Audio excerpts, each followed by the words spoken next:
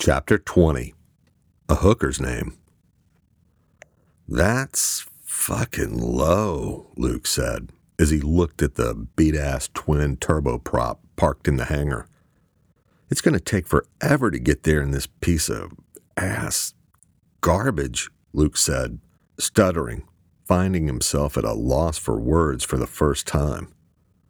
"Jesus, Princess, I'm sorry this isn't up to your usual standards," Rhodes said. "I told you low-key, and this is about as low-key as it gets in the world of air transportation.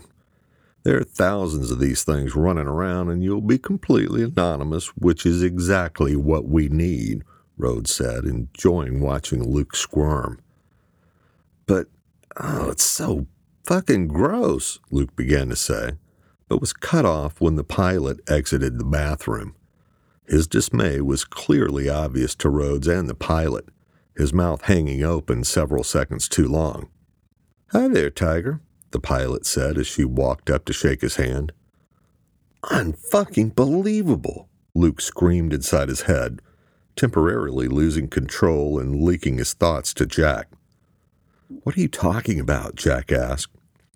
"I'm standing here with Chastity Banks, the girl who roofied me up and screwed Quan and the Greenleaf Fault. She's my fucking pilot." Jack didn't say anything for a moment, but Luke could tell his emotions weren't mirroring his. Flaming gleeful was a more accurate description of Jack's emotions. "Quit bothering me, just grow a pair. I'm busy over here," Jack replied.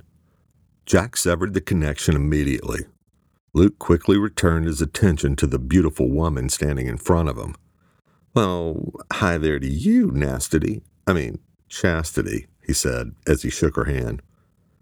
Unlike 99.9% of the normal female population, Chastity didn't slap the shit out of him or flinch after he delivered his smart-ass remark.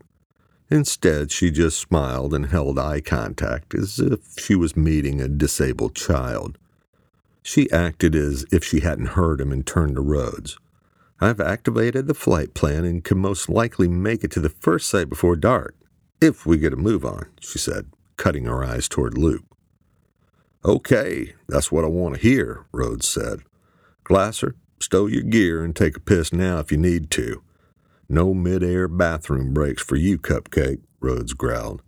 "You two need to haul ass." Luke cut his eyes at Rhodes as Nastity left and began doing her pre-flight inspection of the aircraft.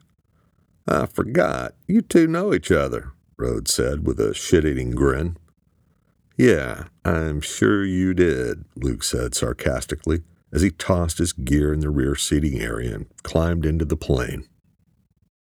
"You did what to the fucking body?" Serena heard Beth scream from the living area of their New York hotel. "I just ordered a casket, and you're telling me he was cremated? What do you mean he had no next of kin, children, or wife?" "I'm his sister," Beth shouted. The hospital morgue administrator offered her profuse apologies while holding the phone away from her head to keep the screaming from damaging her hearing. She was spared additional pain and suffering when Beth hung up abruptly. Serena heard the phone slammed into the cradle from the other room. "What's the problem?" she asked. "Fucking Halvers was cremated," Beth screamed. "So, what does that matter? Dead is dead. It's not like we were going to go to his funeral," Serena said. Beth cut her eyes at her. "I wanted to see him." "Why?" Serena asked. A silence hung between them long enough for Serena to understand what was happening. "You don't trust me, is that it?" Serena asked. "I didn't see the body," Beth replied calmly. "Well, I goddamn did, and believe me, he was fucking dead. If you had any doubts, then why didn't you do it yourself? You send me out to do a fucking job, one that I didn't want to do, I'll remind you, and I did it." Serena threw her phone at Beth. "Look again, goddammit. I sent you the picture of him," she shouted.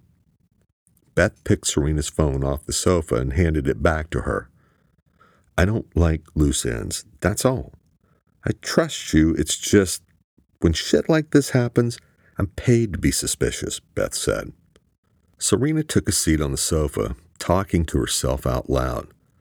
I didn't think I could do it, at least until he hit me, she said. Hit you? Beth asked. Yeah, he was into the rough stuff.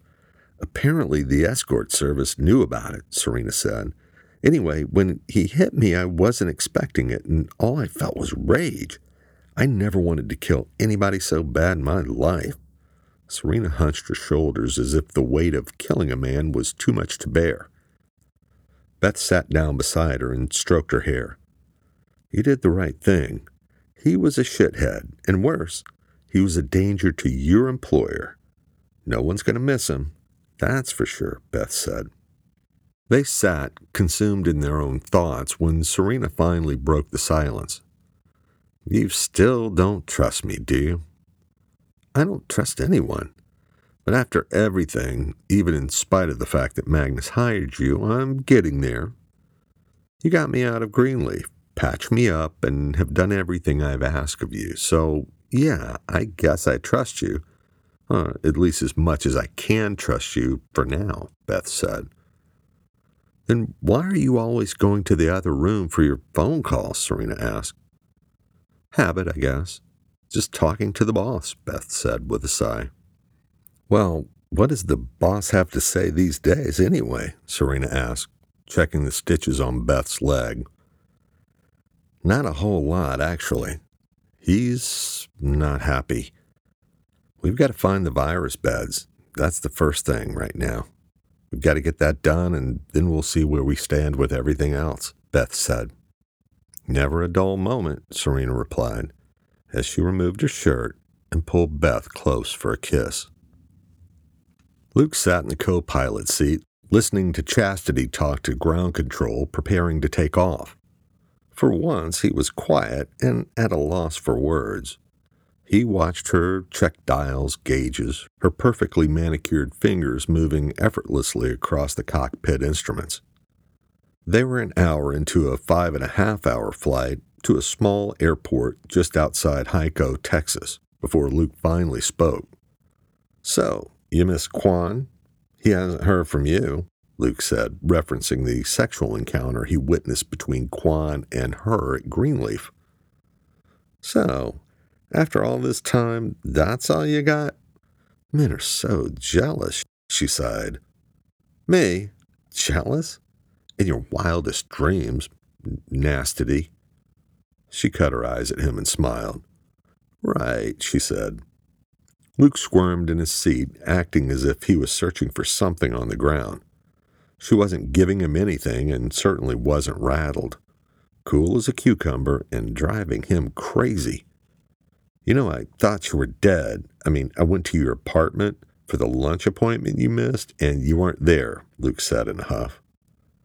Well, I appreciate your concern, and I'm sorry I missed our date. However, I was abducted by your brother's girlfriend and her ape-like partner and wasn't able to RSVP, Chastity said.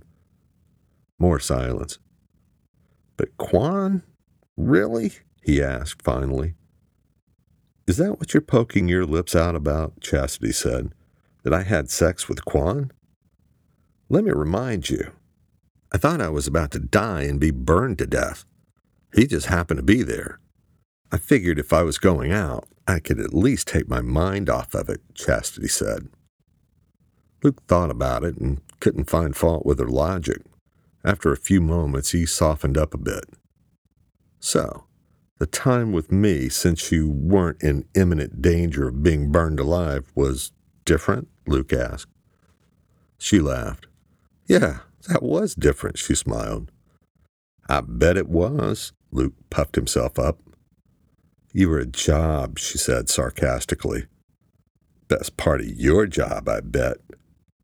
Are you always this cocky and stupid, she asked. Maybe, he grinned. Then he quickly changed the subject. So what's your real name? It can't be Chastity.